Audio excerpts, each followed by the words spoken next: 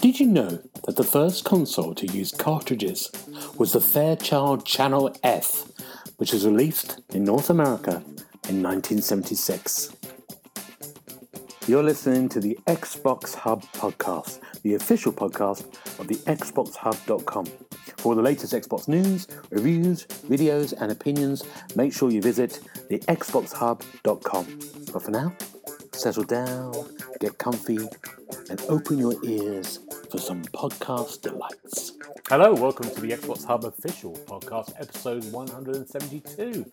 My name is Gareth Bryant. I'm going to be your host, and on my virtual left is Mr. Darren Edwards. How are you doing, Darren? Oh, I'm glad you chose me. Hello. I'm very well. How are you? I'm very good. I've got to put you on the left. And on my virtual right is Mr. Paul Renshaw. How are you doing, Paul? I'm doing all right as well. I'm glad you've got us on the right sides, sort of politically speaking. You know, I'm hoping to work the Uxbridge by-election into the conversation so we can hear Darren crying. But other than that, everything else is awesome. I like the way you're claiming that as a victory. It totally is. Listen, just because the vote went from a 7,000 majority down to like 500, it's still a majority. Yeah, true. That's absolutely right. Gentlemen, what's your week's been like? Darren, what have you been doing? Paul, you could be director of comms for number 10 with that look. I've had a lovely week, thank you. So broke up for a bit of holiday on Friday from work, so currently in the middle of a week off, and we went to a local music festival here in Nottingham called Splendour, and it was a 2-day event, and it rained all weekend, but it was still a lot of fun. So we got to see some brilliant acts such as Noel Gallagher's High Flying Birds, Madness, even the Sugar Babes were there, Sam Ryder from Eurovision. It was a real kind of eclectic mix of different acts. So had a really, really good weekend, and just been catching up with review games other than that, really. So I'm nice and relaxed this week. And what's your favourite one? If you had to choose one out of your lineup? Oh, I mean, there's so many highlights because there were some bands that I've not listened to for ages, such as In Spiral Carpets were there, who kind of forgotten kind of Britpoppy era band.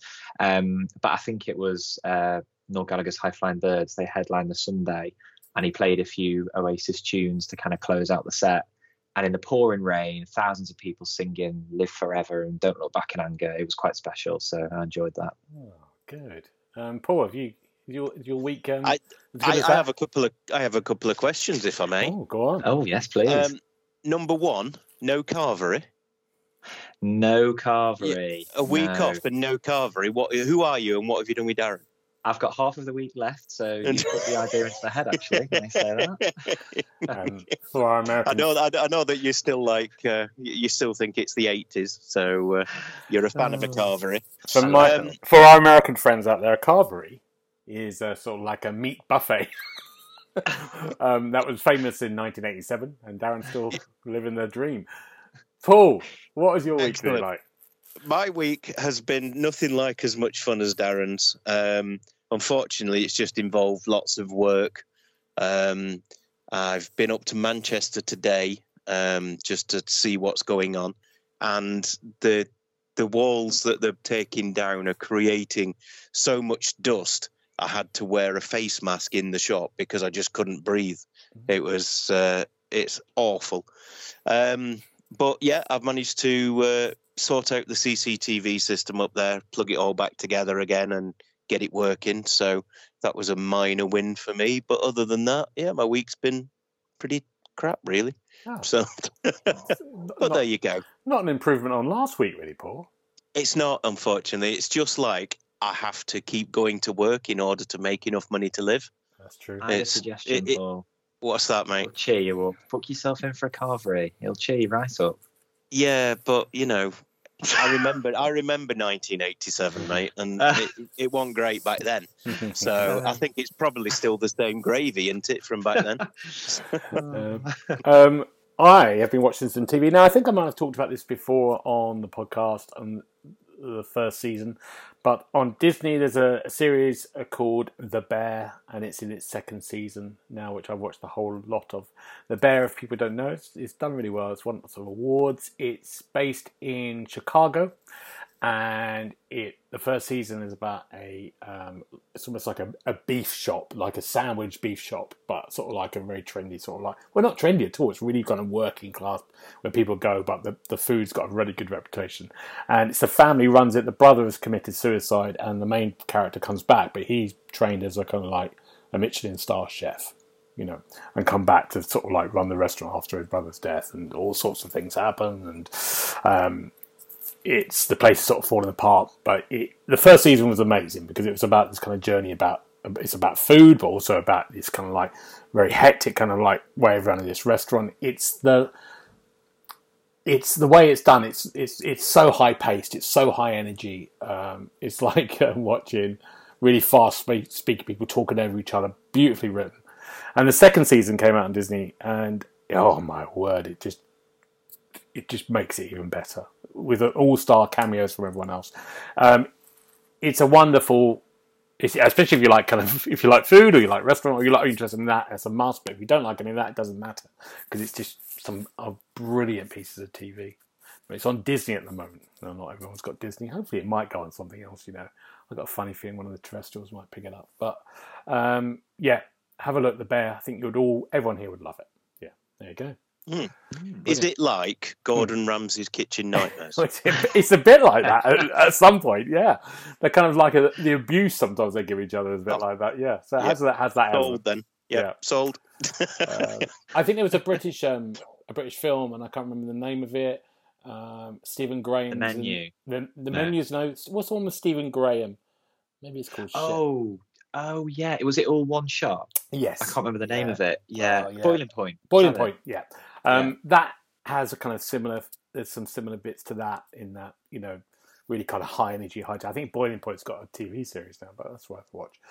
Oh wow! Now we're going to start with an interview. Maquette, the game that's hit Xbox Game Pass from PlayStation and Switch, is there now for you to play, and we get a chance to speak to the main creative director, Hanford Lamore, and this is what he said. Hi, here we are with Hanford Lamore. Hanford, what's your role in this amazing game, first of all? Well, first, thanks for having me. Let's see. And my role on this game was, I guess, game director. It was my idea. I originally came up with it as a prototype and showed it at Game Developers Conference. And then over the years, kind of put together a team and kind of coordinated all the people who made it come true. And I always hate to ask this question because I hate doing it myself, but what's your pitch for the game? If you had to pitch it to me now. Wow, if I had to pitch to you now, that's a good question. I mean, I think the tagline was, you know, it's a world nested inside of itself recursively that tells a love story. I think the main mechanic of it, and the thing that really got the game its legs when I showed it at Game Developers Conference, is this idea that the world is nested inside of itself recursively. And what that means is you have a world, and then in the center of that world is a smaller version of the same world. And whatever you do in one version of the world happens in the other. And so you can go back and forth. And also there's a even bigger version of that world around the normal-sized world. And you can go back and forth between all these things and interact with them in interesting ways. And the puzzles kind of unfold the story. So when you were thinking, because the gameplay mechanics so original, when I played it, first of all, back on the PlayStation, back in the time, I thought I'd never played anything like this before, and like you said, perspectives. How did they come to be, those mechanics in your head? Was that the first thing you had, this thought? Yeah, the original, I had thought about that idea just as a mechanic, and I had no idea, and this was years and years and years ago, I had no idea how I would make it. I was actually thinking of it in 2D, and I didn't really know what I would do, but I was kind of messing around in 3D with physics engines. And I was looking at how physics engines, video game physics engines, they can create some really chaotic movement. Like if a ball hits a block and the block falls over, it tumbles in a really unpredictable way, and it feels like a never the same way twice type of movement. And I thought about copying the physics from one object onto another object. And I got that working, and it looks very surreal because you have this once-in-a-lifetime animation, but you're seeing it duplicated on another object. And as soon as I saw it working that way, my brain kind of went back to the idea of the world within a world. And within a weekend, I had knocked together a prototype. And like the very first thing that happens when you stick a world within a world, at least in my prototype, was I crushed myself. Like I picked up a normal size object, I carried it to the center of the world, and now it's a giant object. And I had no roof over it at the beginning. And so you could easily just crush yourself. You could just drop an object on yourself. And that's kind of how the dome came about. I stuck this dome over it. So I was like, okay, that'll protect you. And that kind of became the iconic shape for the game, and you still see that today. But that was like one of the very first things I had added, to the game. And also with the title itself, I've never heard of this word before. So where did that come? Did you have that in your head, or did you? Yeah. So this is actually another funny one where I originally, before I programmed it, I wrote up a single-page document of puzzles I thought I could make with it, because I was like, why build this unless I really understand? And I titled it Scale. Right before I sent it to Game Developers Conference, because I was sending it, they were going to review a bunch of games and decide what they were going to show. I said, scale, that's just, where's the twist? I need a better twist. I believe that the first thing that pops in your head, you shouldn't use that one. Because if it's the first thing that popped into your head, it's probably the same thing that popped into other people's heads. And so I knew about the word maquette from kind of working in the physical media world with I spent some time working for Disney, and they would build these scale models of things, and they called them maquettes. So I named it that. And then when I got to Game Developers Conference that year, I sat down. I was at a coffee shop with a bunch of game developers I know, and I fired up my game. And a friend of mine, Steve Swink, he said, "Oh wow, this is really cool. It kind of reminds me of my game called Scale." And it was like, "Yep, that's exactly why I renamed it." Yeah, so. Absolutely, that's good, really good advice. Don't go for the first thing. I like that. The whole concept of that is really interesting. We'll talk about the story a bit later on in a minute, but did the story come afterwards? Did you kind of have the puzzle, or were they working together at the same time? Yeah, I had the mechanic, and then I did the same thing again, which is I picked the first story that popped into my brain. It's kind of I don't want to call it generic, but it was a bog standard kind of trapped in a world type of story, and I think that's a common thing, like a story that is built around why the mechanic exists. So like a wizard trapped you inside of a world within a world, or a science experiment gone wrong and it trapped you inside of a world within a world. And I was kind of rolling on steam with that, and I kind of sketched out the levels I wanted as I was playing with puzzles. And at some point I realized that it just wasn't an inspiring enough story for me. And I realized why. It was because I did that exact same thing. I just took kind of the first story that popped into my head, this kind of wizard trapped you in a world, and I applied that. So I was sitting there and I was thinking, what's what's the spin on this? And I was kind of thinking, this is kind of a really, I'm going to give you a very, very brief overview of this, but I was thinking, why don't you make the story about making the game itself, because that's recursive, right? The story is the story of making the game, or the game is the story of making the game. And I thought, well, no one's going to play that. But then I started playing around with the idea of I have a relationship with this game. I have this connection with this game. and it's been taking me a while to make it on my own, and so I kind of personified that, and as soon as I got on the relationship path, I realized this was much more interesting than any one of those, mechanic justifies the puzzle type of thing, or mechanic justifies the story type of thing. And it was really the twist I needed personally to be able to really put my mark on the game. Great. Yeah, absolutely. Were there any other games or films or books or anything else? Was an influence when you were making it? Things you were in the back of your mind?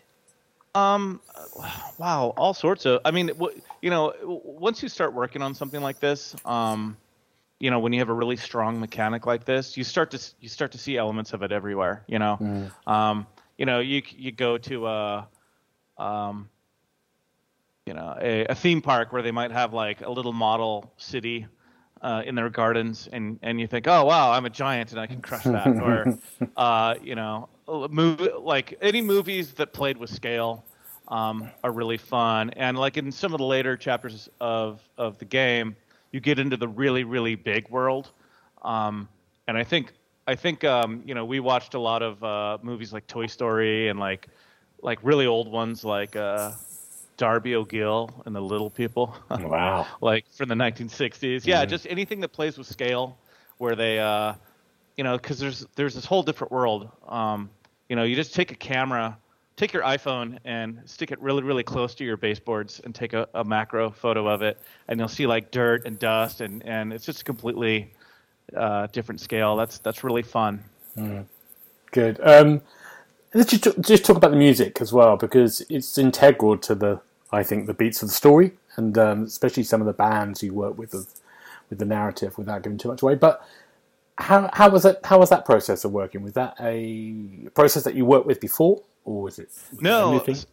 This again, not to make this a theme, but this is another one where the very first thing you think is, oh, I'm making a video game. I'm going to need to hire someone to write a score for it. And I was sitting there and I was thinking about the game and thinking about the score, and I thought, what would really be cool is if we got music that the music could be the music that the characters listen to during the relationship, right? Like a mixtape or something like that. And as soon as I got that idea in my head, it became this fun research project. I also made it way harder on myself because I decided that every band or piece of music that we were going to put in the game would have some kind of connection to San Francisco, and I thought that would ground the story in reality. It would give it just a little bit more like some base truth.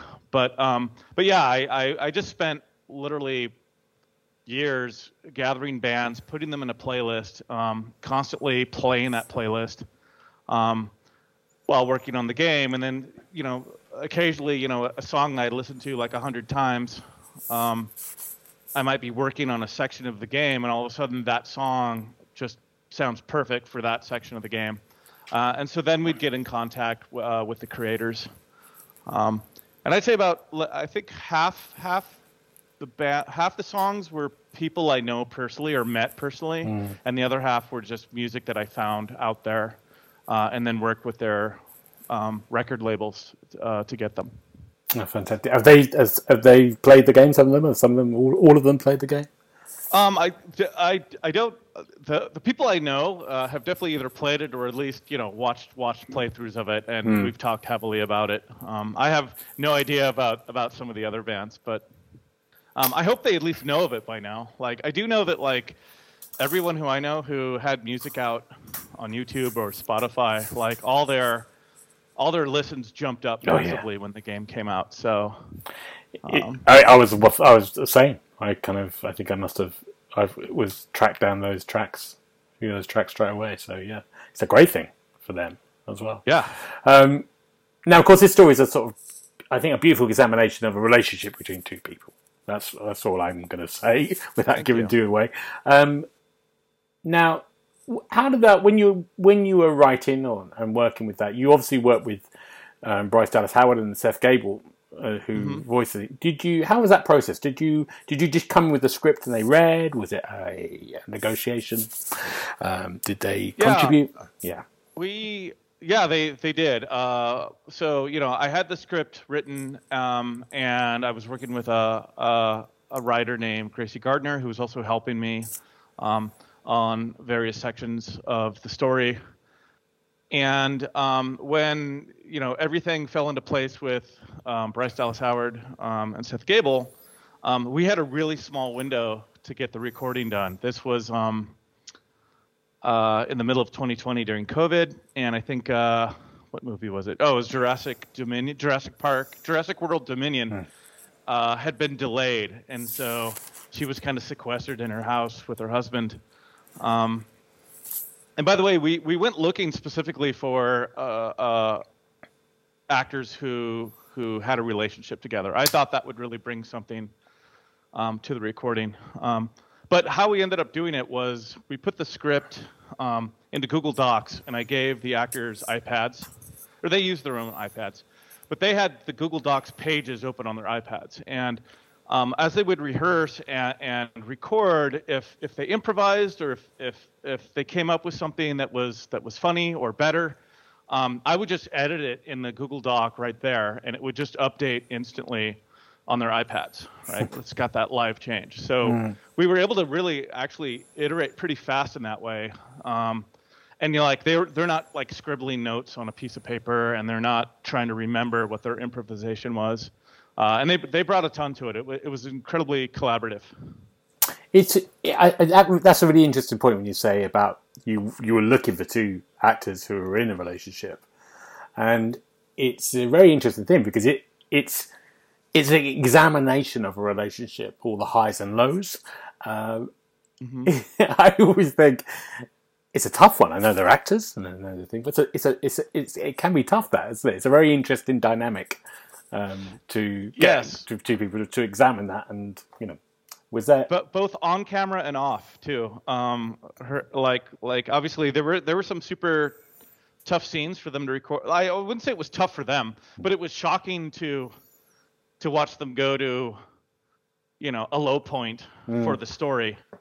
And then, as soon as the scene was over, they'd both look at me and go, "How was that?" It was like they could shift right in and out of it. And I could say, "Oh, do that with more intensity, or do that with less intensity." They were professionals there. Yeah. But I also really saw like when in between takes, they gave each other notes and they gave each other line reads, and they worked really closely. And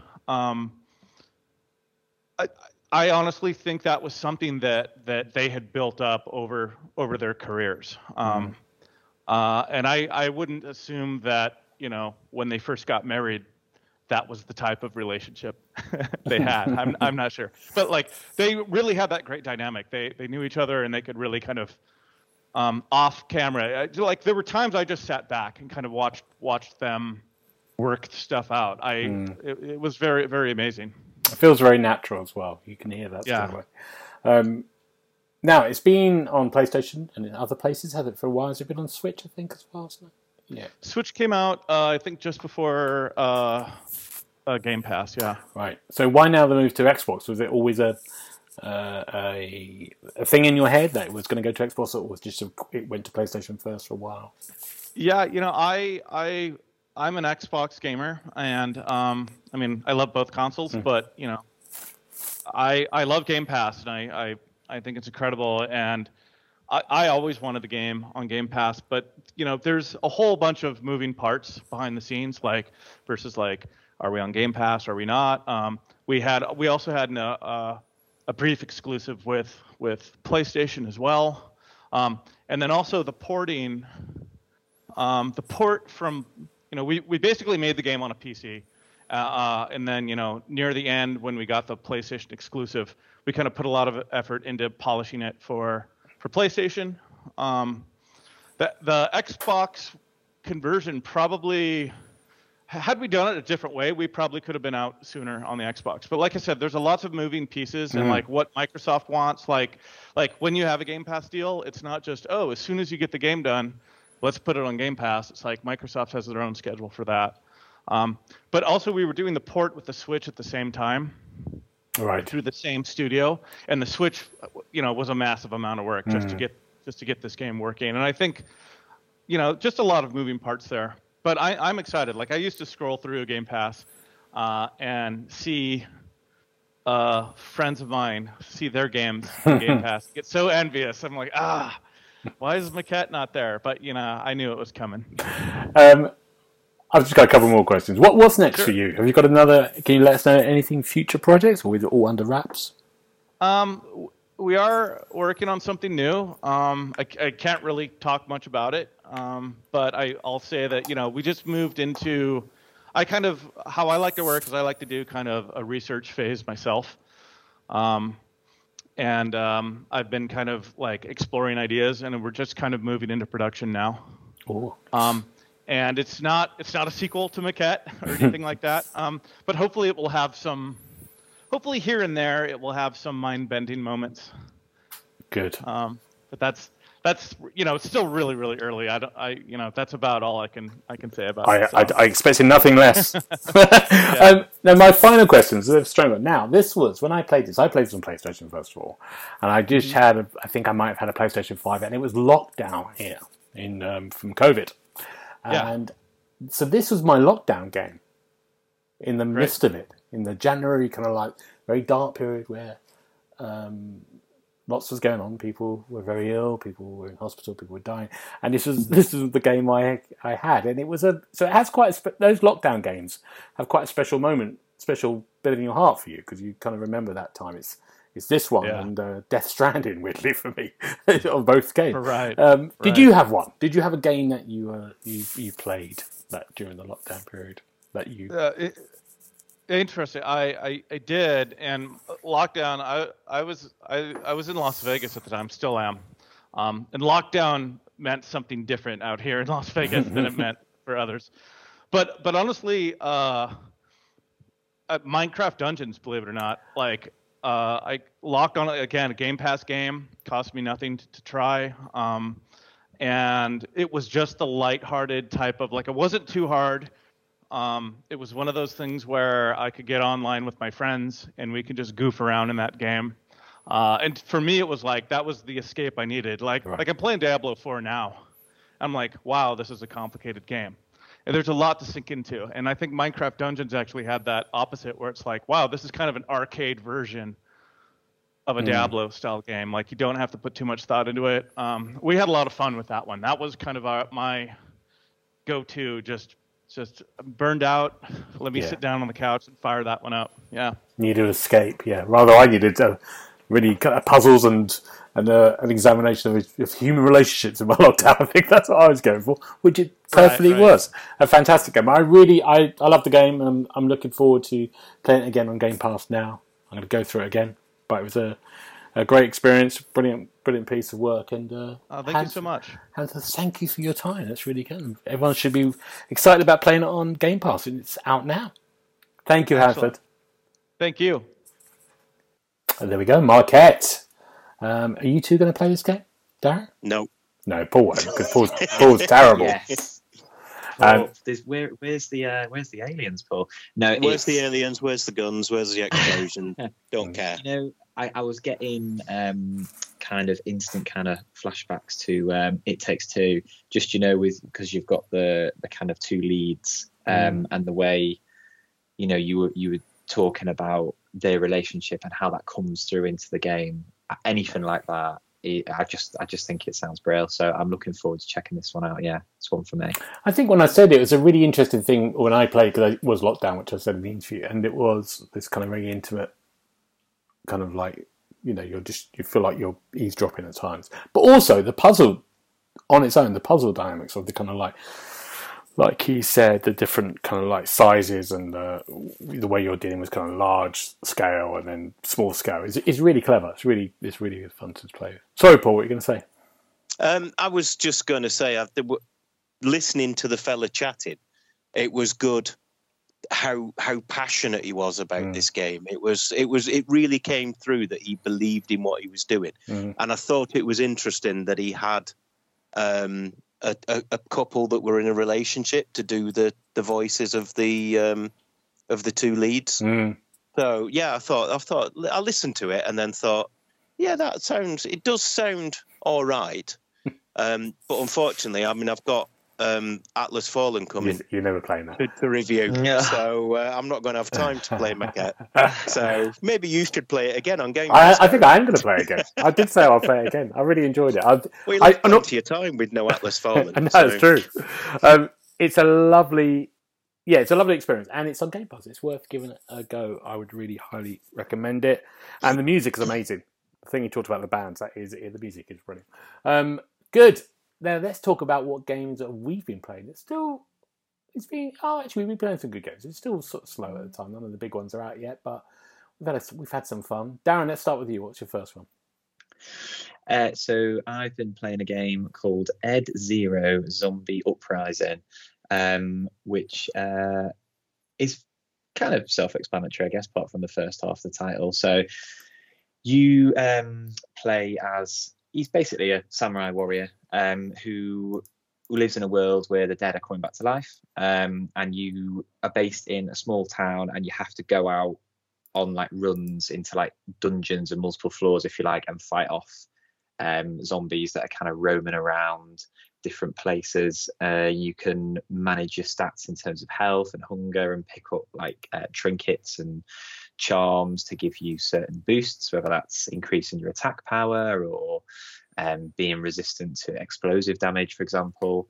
Because in some of the dungeons there'll be special kind of effects, so enemies might explode after death, etc., etc. So it's I can never remember which way around it is. It's a bit, I think it's roguelike, because you don't keep anything where if you die. You don't lose your overall progress, but you do lose your items that you've gathered on that run. And there are 4 different difficulty settings, and I'm playing on normal, and I'm getting killed quite a lot. And then there's like hard, extreme, and then someone I have no idea, but it looks horrendous. So it's okay, but I'm struggling to kind of really get into it. I think it's the combat itself, which is what it's based on. It's very hack and slashy, and you can equip special moves via charms, I think they're called. But there isn't an awful lot of variation, and I'm struggling with the defensive block at the minute as well. And then as soon as a couple of zombies start tearing into you, they can take your health bar away in the blink of an eye, and then you're out and you're back to the beginning. So yeah, I've only played a couple of hours or so far, but I've not instantly taken to it. So we'll have to see what it holds going forward, I guess. Right. Is this a game that all the streamers have been going mad about? There's been a lot of streamers doing stuff on it. Has there? I've no idea. Yeah.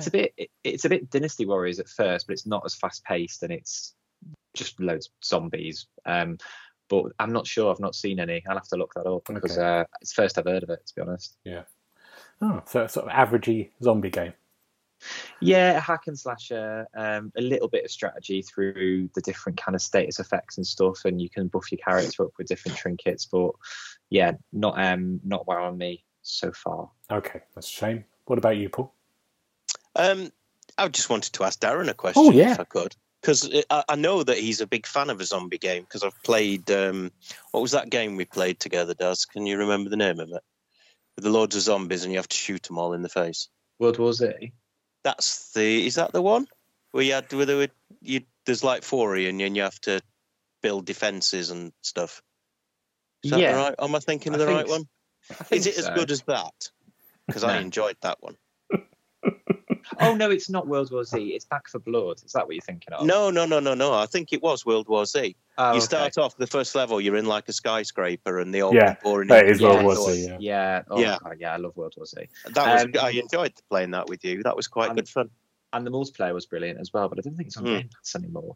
No, it's nowhere near as fast paced as that. When you go through these, they're called dungeons, and they've got floors, but it's just like small areas, and you go through a gate, have a bit of a chance to pick up some items to kind of heal or kind of tool up, and then you go on to the next floor. So it's it's procedurally generated, I think, because I've played a few runs and I haven't found 2 of the same, even though I've died and had to restart the mission. But it's quite slow paced. Yeah, they're just kind of shambling around, and if they see you, they'll kind of shamble up to you. They're not all piling in en masse to get you now. Okay, well, Good. thank you very much. Paul, what's your game?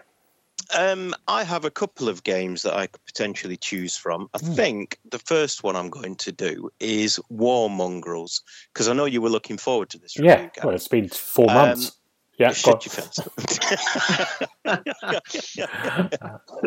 So, honestly. Anyway, War Mongrels, it's a game set on the Eastern Front in World War II, and you play as a couple of German soldiers who decide that they've had enough of this war. It's the first thing to say is the story is really well shown. It's really well illustrated. It's like the story is shown in a series of animated cutscenes with really, really stylized graphics. And it kind of shows how these guys joined the army thinking they were going to be the saviors of Germany. And then their sort of morale's been eroded by the orders that they were given, where they had to kill civilians and this, that, and the other. But anyway, you can see the sort of way that their mental health declines. And they decide to desert. And then basically you take control of them and you've got to get them through various missions. So the story and the way the game looks are fantastic. I really enjoyed them. What I didn't enjoy were the controls. It looks like they've taken the controls from the PC version where you've got, 102 keys and a mouse, etc., etc. And then they kind of just looked at the Xbox controller and sort of threw them onto it. So there's no sort of easy way to get your guys to do anything. The worst bit is if you have to choose a skill, you have to hold down the right trigger and then select the skill with the left stick. And then if you want to use that skill, you have to hold down the left trigger, move it with the right stick onto the guy that you want to attack, say. Then you have to press A twice to make him attack the guy. But obviously, at the time, the guy is also moving. So if you press A while you're on it the first time, by the time you press A again, the guy's moved. So then you press A on a bit of spare ground. So your fella stands up and wanders off and stands there instead. So, honestly, it was pad-chewingly frustrating trying to get this game to play properly. And it's such a shame because the source material, what they're doing with the story, was really good. So, yeah, well, the review's live on the site now. So if you fancy having a look at it, have a look. But the controls just killed it for me. Yeah. 4.5 stars? Yeah. Yeah. I was thinking 5.5, to be honest. You can hear the door. That's the door. That's our little guest door. That's it. It's good. Every week, the folding door comes in at a time. Good. I think it's really Paul. I think it's a point. I think there's been a lot of those types of games. Oh, there really has. And they've come over to Xbox. And I think some will do their porting really well with the controls, and a lot of them I'm not bothering. It doesn't seem that they're not giving it enough thought, or something's going on with that. I don't know what's happening. Maybe it's time. I don't know. Money. I don't know. It's really unsatisfying when you can't control. Mm-hmm. Yeah. It just makes it. I mean, it's the double tap in A to confirm an action that's the most annoying part. Every other game, you choose your action, you choose the target, done. Yeah. There's none of this multiple presses. So, yeah, that's a really bad design idea. Not a good idea. I've been playing a game called Frank and Drake. And Frank and Drake is a point-and-click adventure game. You play, first of all, as Frank. Frank is a guy living in a kind of made-up city, but he's sort of having kinds of mental health problems, and he lives in a flat with his dog with 2 legs and one of those brilliant, wheelchairs at the back, and he's also the janitor of the sort of apartment block he lives in as well. So he sort of has to do jobs and take care of people. But his landlord of the whole place is you've got a new housemate, and that's Drake. And the thing about Frank and Drake is Frank works in the day and Drake works at night in a bar, and he's trying to seek out some truth. So They never actually meet. They pass post-it notes to each other. That's what you do in the flat, and then something happens that I won't say that links them both together, and they sort of both go on separately go on a quest that hopefully might meet up. So it starts off with kind of very realistic kind of themes, but then the sort of more fantasy elements start to come in. I'm not going to say anything else about the story because it will spoil it. But the sort of gameplay techniques is some puzzle stuff, point and click stuff, some brilliant kind of inventive kind of weird stuff with cards, and all the puzzles are great. They're kind of bit in a maze that you have to kind of work out stuff. All that's good. Lots of kind of great diary entry, but it's a graphical style that's amazing. It's kind of filmed. It's done in a rotoscope, which is. Do you know what rotoscope is, you two? Doesn't matter if you don't. No, I'm hoping that you're going to educate us. So basically, you would have you'd film in live action. Yeah, so film like you, Paul, walking down the street, and then I'll get that footage, and I'll trace over it, and I'll make it artistic. I'll draw everything. So I'll use it as a tracing. So I'll have you, and I'll animate you, so it looks like you're in a film. I'm trying to think of really good examples. In Disney, they did that in the 60s, like in films like Mary Poppins. Most recently, films like A Scanner Darkly use that kind of technique. You'll know it when you see it. So they use this, and all the artistic style is absolutely stunning. It's beautiful all the way through. So they have that, but then they have this kind of great kind of graphical way of just drawing the kind of the world. And when it goes into more kind of stranger fantasy elements, it really comes alive. Yeah. So I loved it. I think it was really good. I think it's again one of those kind of small indie teams. I think they're Spanish, but I'm not 100% sure about that. Who have created this kind of unique kind of artistic kind of point and clicker, which I really like. It's great. Yeah. And a really brilliant story. Yeah, I'd give that. I gave it 4, and I wonder why I gave it 4, only 4. Maybe there was something to do with controls. Yeah, I think there was something to do with some of the controls. It was probably made for a mouse, and sometimes it could get a little bit fiddly. That's all it was. But yeah, really liked it. Good. Frank and Drake. It's out now, I think. Yeah, it is definitely out now. Yeah. So is it a game that I would like? I don't know. Maybe you'd like it for 5 minutes. No, you're not going to play it. No. I really like your games that you recommend, Gareth, because they're quite similar to my taste. But there always seems like there's a lot going on with the characters as well in the background. Sometimes a bit depressing, but a lot going on. I do like that. I'd like a narrative behind games, so it does sound good. Yeah, no, it's really good. Darren, you got another game for us? Well, I talked about it last week, but I've finished, and the review is live now at Novalands, which, for those who didn't listen last week, is a resource management simulator, essentially, where you crash land on an island, a group of islands on a planet, and you have to build up base camp and harvest resources to survive, and then you can have automated bots to carry out tasks, so you're not having to run around and do everything. And I gave it a 4 out of 5 because I really enjoyed it, and I was playing it one day this week and kind of blinked and 4 hours had gone, and I was like, wow, like it is a bit of a rabbit hole to go down, but it's really, really well done for the most part. It was just the controls were a bit fiddly because there's menus. So again, really what we've been talking about already, there was a bit of a design choice where you have to, when you pick up resources, you can carry them on your person rucksack and take them back to different places, whether you need to take it back to like a power plant or a refinery to make other materials, and you can't specify a quantity of that material to take out. You can only halve it by holding the right trigger down and hitting A, or transfer all of them. So you tend to do this little dance with moving items where the kind of constructor, the building will take the amount of resources it needs to make the item, but you can't just say you need 2 to produce 1, have 2. If you've got 80, you've got to give it 40 or all 80. It's really odd. So you end up kind of shuffling things around to make space for inventory and goodness knows what else.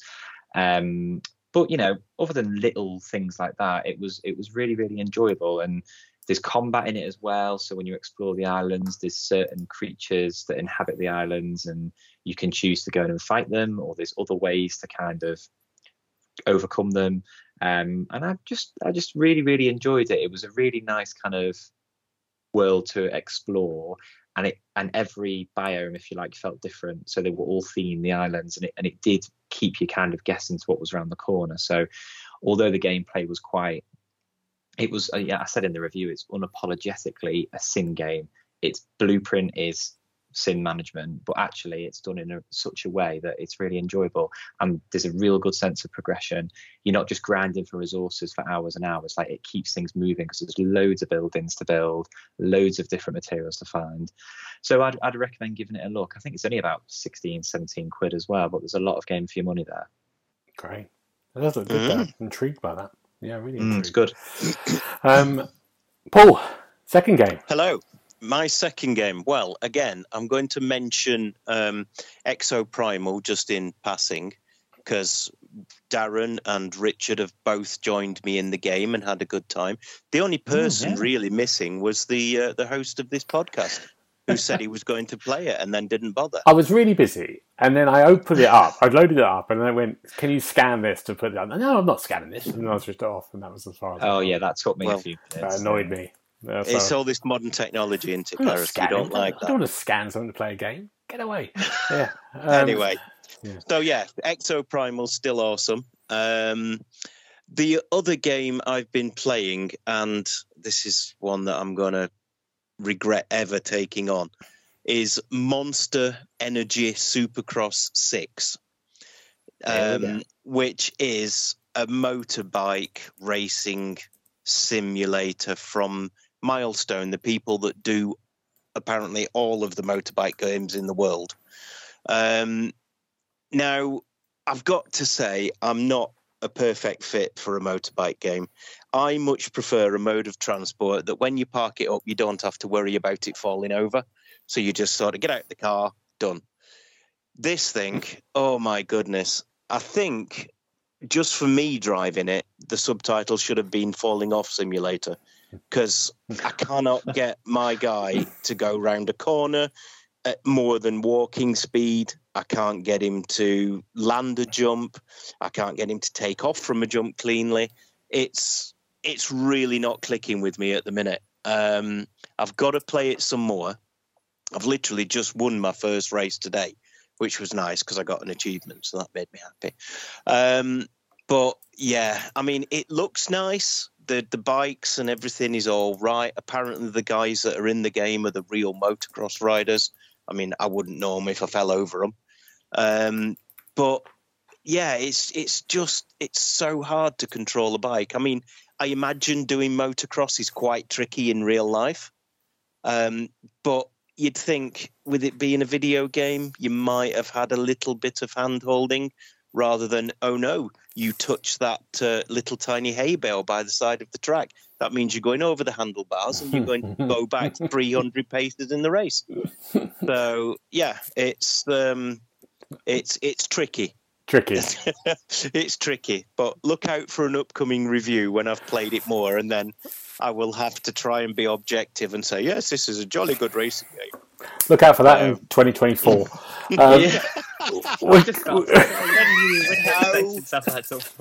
How rude. The good news is, Paul, Ride 5's coming out this month, so you can do that one. I'll tell you, that's Darren's punishment for being naughty. He has to do the next bike game. If I have to do all those ship simulator games and you can do all the motorbike games, okay. I'll swap you your ship simulator for the strategic mind games I had to review, mate. Good.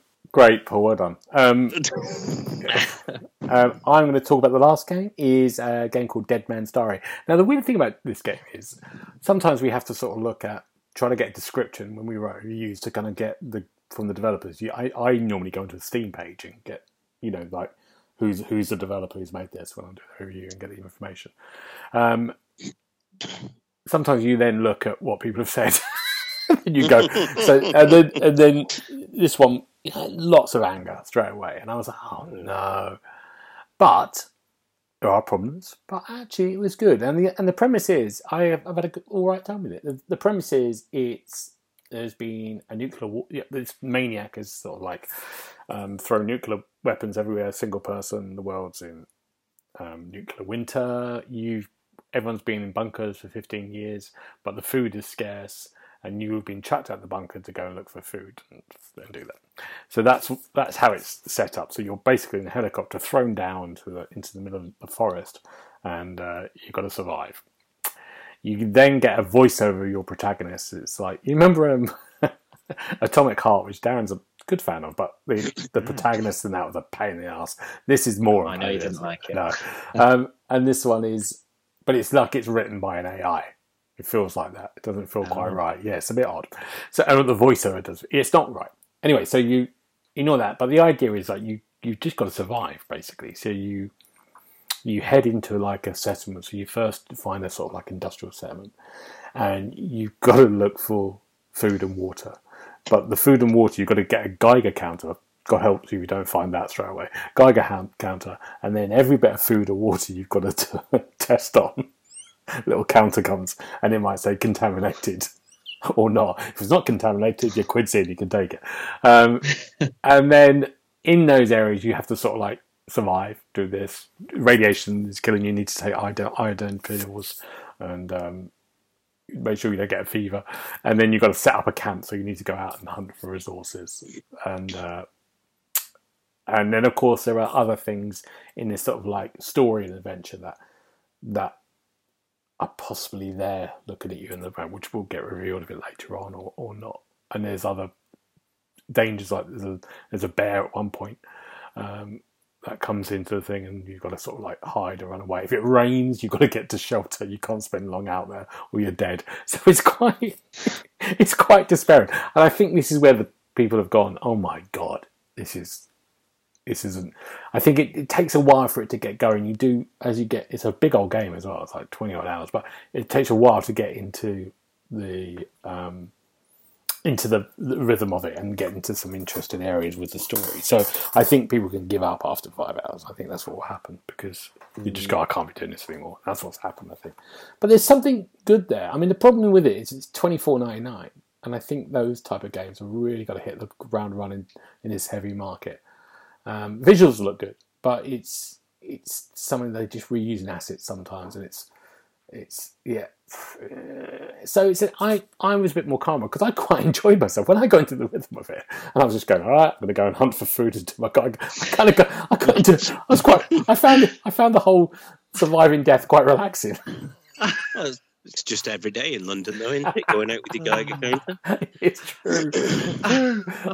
Yeah, so it's something I enjoyed about it. I didn't mind it at all. I kind of like spent it. It just was like there isn't that much action. It's just like you're just wandering around looking for food. Something about it I quite liked. It sounds quite a lot like Fallout 5. Yeah. I mean, it's something in there. Something there, but $24.99. Ooh, you've got to be really firing on that all cylinders for that, I think. Yeah, there we go. That's the games. News-wise, it's still quite quiet at the moment, but there's a couple of things out there. Who wants to start? Let's go for, let's start with the sad news that Immortals Phoenix, which is we're a big fan of it on this podcast, as we talked about before. The sequel's been scrapped. What do we think? I can't believe they've scrapped the sequel. I really enjoyed Phoenix Rising. It's the first Ubisoft game I've actually finished in a very long time. I can't be bothered with all the Assassin's Creed nonsense. But yeah, Immortals Phoenix Rising, I really enjoyed that. Played it all the way through and then bought the DLC. So yeah, it's bad news for me. Bad decision, Ubisoft. Darren, did you play it? I can't remember. No, I haven't, to be fair, but I remember hearing about how fondly you guys were chatting about it on the podcast. Really good. And it's on the long list to play for leisure when I'm not playing review games or working. But yeah, it just is a bit like, typical Ubisoft. I mean, you know what I mean? Like, there's a game that is a bit different and people like, and they've done well, and now it's not going to get a sequel. And it's interesting that in the article that I was reading, they're talking about they want to strengthen, the existing IPs and things like that. And I don't know how broad that spectrum is, how broadly they're going to cast that net. Are they still going to be pursuing Skull and Bones, or is that going to face the chopper?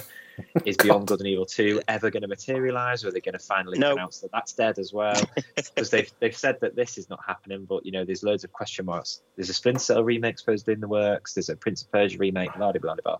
So I think they're probably consolidated and deciding the strategy, but if they're taking, less risks on unknown IPs, I think that's only a bad thing, isn't it? Or It is. I mean, that's the thing. I mean, this thing was, it was completely unknown when it came out, and it was just fantastic. It was a really, really good game. You should play it, Darren. It's very good. I will do. But yeah, it's if they just start concentrating on flipping Assassin's Creed now, then yeah, I'm not going to be impressed. I think it came out at a wrong time because they had that weird moment when Ubisoft released 3 big games when the new consoles came out, which was Watch Dogs, the London one, Assassin's Creed Valhalla, and this all came out at the same time, and something had to go, and just on the actual people buying stuff, I think this was the one. It suffered. It didn't sell very well. If they would have waited, I think 6 months of this, it could have done really well. Like releasing it now would have been great, rather than whenever it was, December, I think. So, I think more people would have played it, and we wouldn't be here. But yeah, I know. It's just they are. I mean, they've really gone mad on their Star Wars game, which I really like the look of. I'm the only one here. I know. I do. Dan's there. That sounds like they're ready to go with that one. I think it's going to be March or something. Probably. I don't know. It feels like they're really pushing it at the moment, and hopefully that might be good. And of course, the Assassin stuff will happen. But yeah, Paul's right. I think it's a shame. It's a real shame. But on good news, now we saw a gameplay trailer for Armored Core 6, and I went, "This is Paul. This is all Paul." That's got me written up all over it. Giant robots and guns, yes, please, and From Software as well. You could see the From Software DNA in the trailer that we watched. Yeah, I actually went out and I was looking around on the internet and found did you see the deep dive into the gameplay that they did? That video? Yeah. Yeah. It just looks like it's going to be a lot of fun. And it's very, very three-dimensional as well. You can fly around and fight in the air and fight on the ground and big robots kicking the crap out of each other. I mean, what's not to love? Do you want to review this one, then? Well, after I've done Atlas Fallen. You can't do both. Yeah. Darren, do you like the look of this? I do. Was it at Summer Games Fest or one of them? I feel like I've seen it before briefly somewhere. But no, I do like the look of this. I'm, quite a fan of like anime and kind of mecha anime and stuff. I've watched it a lot in the past, so this type of setting appeals to me as well. So I'm looking forward to it, definitely. But I'm not sure if I'll fight Paul for it, because I know it's got his kind of name written all over it. It looks like it would give me a headache, and that's what the first thing I saw when I did it. But it does look good. It's good from Software. It's good.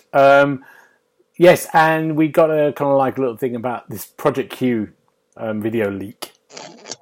This PlayStation, what's it called? Portable thing. Is this? I've forgotten about this. This was actually. But it's not, though, is it?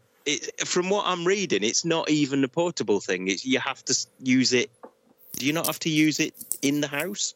Yeah, it's like it streams from the main console, like the Wii U, doesn't it? So it's not the Switch where it's independent. It's not even you can't wander off with it and go on a train or whatever. Really? No. Wow. That's what I've read. Yeah. That's which is why a few weeks ago I was bonkers. It seems like 10 years ago, the technology. So I'm unless it's going to do more. I'm not sure who's asking for this. If I'm being honest. Well, it's not me. No, not me. No. Well, there you go. It's just the look of the thing as well. Somebody's cut a dual sense controller in half and glued them onto the side of a tablet. It just looks ridiculous. Well, apparently they won't come away from the screen either. No, so you've got the Joy-Cons on the Switch. They're sawed in half and glued on there. It's not going anywhere. Yeah, it's just bonkers. It's the most ridiculous looking piece of hardware I've seen, and I bought a GameCube. It's a prototype. It must be a prototype. We'll see what happens to that. I'm sure it might get better.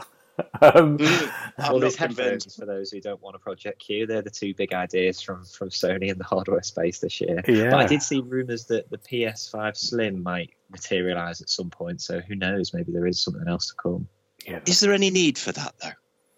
Well, I mean, obviously, the PS5 is the size of a planet, but yeah. do we need a mid-console refresh? Do we need a midlife refresh for these new consoles? I don't think we do. I think you're right though. The size. Sorry, Gareth. It's not like tidy and boxy like an Xbox. It's bigger and it's a weird shape. And depending on what they can do with price points, depending on the features that it comes with, there may well be a space for it. I don't know. I think Xbox has said they're not going to do anything, are they? They're not going to do a mid. Well, they console. don't need to, do they? No. They're not. The games are not up to what the Xbox can do yet. So there's no need for new hardware. With Series S, they kind of did it at the beginning, though, don't you think? Yeah, that's true. That is true. So, yeah. Oh, there we go. Let's just talk about one more thing, which is kind of interesting. Someone's done a sort of demo of Unreal Engine 5. So the city, in that Unreal 5 demo, you could get a cityscape at the end, and you could make demos from it, and it gives you they gave you the tools. And someone's used an AI generator. Now, correct me if I'm wrong on this. AI generator. So every NPC you can go up to and talk through the mic and ask them questions, and they will respond back to you in some way. So there's a video on YouTube that Neil might put the link on, he might not. Afterwards, he probably won't. If he can be bothered. If he can be bothered. And you could have a look at it there. But what do we think about this? I mean, the whole thing about AI at the moment, and that's why people are on strike and everything else, about people not writing. What do we think? Darren, what do you think? Did you have a look? I did have a look, and it's quite cool, but I'm not sure how I feel about being judged or sassed by characters and NPCs in the game. That I'm not sure if it adds to the experience or if it takes it just a little bit too far, because some of the responses are quite profound as well. I think there was one chap who saying, there's a lot of downsides to living in New York City, but look out for the good things as well. And I was like, oh my God, this is getting quite deep. I'm not sure whether that's too much for a game. Like, I like to kind of know the boundaries of the universe I'm going into, but it is amazing kind of what they can do. It just makes you wonder like where it'll end, I guess. I mean, it's just like Darren said, there's a thing that I think the guy right near the beginning of the video goes, wow, did he say I don't like your haircut? I don't like your haircut. Yeah. And the guy goes, oh my God, does it look awful and so depressed? And it's like almost depressed. And he felt really bad for asking it. That was very interesting. Yeah. Paul, what do you think? I had to check watching the video that it wasn't set in London because everybody seemed to be really grumpy. Everybody you spoke to was in a bad mood, wasn't it? Yeah. Come on, everybody in London is grumpy, Gareth. You know it's true. They're not. Anyway, so yeah, I was watching that, and it was just so strange. It was just that you would wander up to anybody, and the way that you could talk to them, and they'd react. Yeah. It was just like the guy with the haircut. He looked really upset. Yeah. So, and then there was the guy like, well, what's the secret to happiness? And he was like, well, it's my family and this, that, and the other. And I was like, do you remember at the end when he was saying to the guy, "You're just an AI"? And he was like, "No, I'm not. Yeah. How dare you?" He got really shirty. No, that's where it gets scary. Isn't it? It was, it's a bit concerning. So, yeah. I mean, this is what the writers' strike is all about, and this is what the actors' strike is coming. These bits of things are basically there's bits of that which they're worried about as well. Like you're just going to use, writers, or you get rid of writers because you're just going to have AIs doing this. And it will get better, but it's worth a watch. Worth a watch, definitely. I mean, if you're playing GTA, the new GTA, that's all you're going to be. You'd just be chatting to people all the time. Well, I was going to say that. Can you imagine GTA? Like in some of the things you can do in the games of GTA, and then you've got a conscience behind the NPCs. I don't think that will be an enjoyable experience anymore. Would it? Become very odd. This is where I'm talking about boundaries. For games, like it is still. Where do we draw the line between just how real do we want it to be? Because it could turn into quite a harrowing experience quite quickly. It could be. Imagine if you go, what have you done today? I just spent 2 hours chatting to this guy in the corner. That was my gaming night. He was. I was going to rob him, but I felt bad, so I chose not to. The AI was a bit depressed. I just had to talk him out of it. Yeah. Oh, God. Good. Right, gentlemen, thank you very much. Let's talk about what we're looking forward to next week. Paul, what about you? What are you looking forward to? Next week, I'm going to have my shoulders sorted out on Tuesday, hopefully. So I'm quite looking forward to that. I spoke to the doctor and they said, we'll put you on the waiting list. And they rang back and went, I'll tell you what, one of the doctors here can do it. So I'm just going to go to my regular doctors and have my shoulders sorted out, which will be nice. So, yeah, I'm looking forward to moving without pain. There we go, moving without pain. We had a preview of that last week, so it's quite good. On the full. Next week, we'll find out an update. Good. Make sure you're on. Well, if I'm on next week, I will do. Yeah, another health update. Keep your ears peeled. Depends if you get Atlas falling. Right, Darren. He's never going to speak to me again if I get that, is he? It'll just be me and you, Gareth. Yeah, exactly. Yeah. Darren, what are you looking forward to? So just catching up on games really, and we're going to see Oppenheimer after this podcast. I'm not doing Barbenheimer because I'm not really massively bothered about Barbie, but yeah, looking forward to it. But I've heard it's quite heavy, so yeah. Good, it's a long one, 3 hours and something like that. Yeah, I know.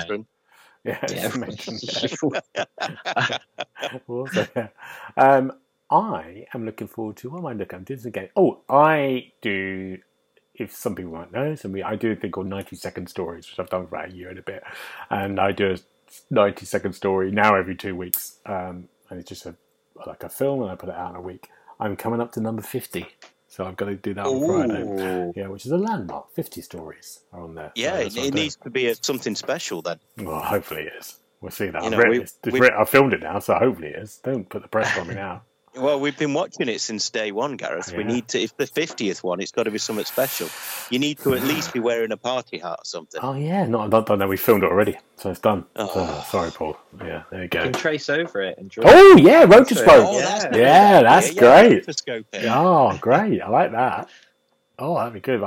See if I can do that in an hour before it goes out to them. Yeah, of course you can. Yeah. After you've done the podcast, just do that. Yeah. Now, where can we find you if we need to get hold of you, Paul?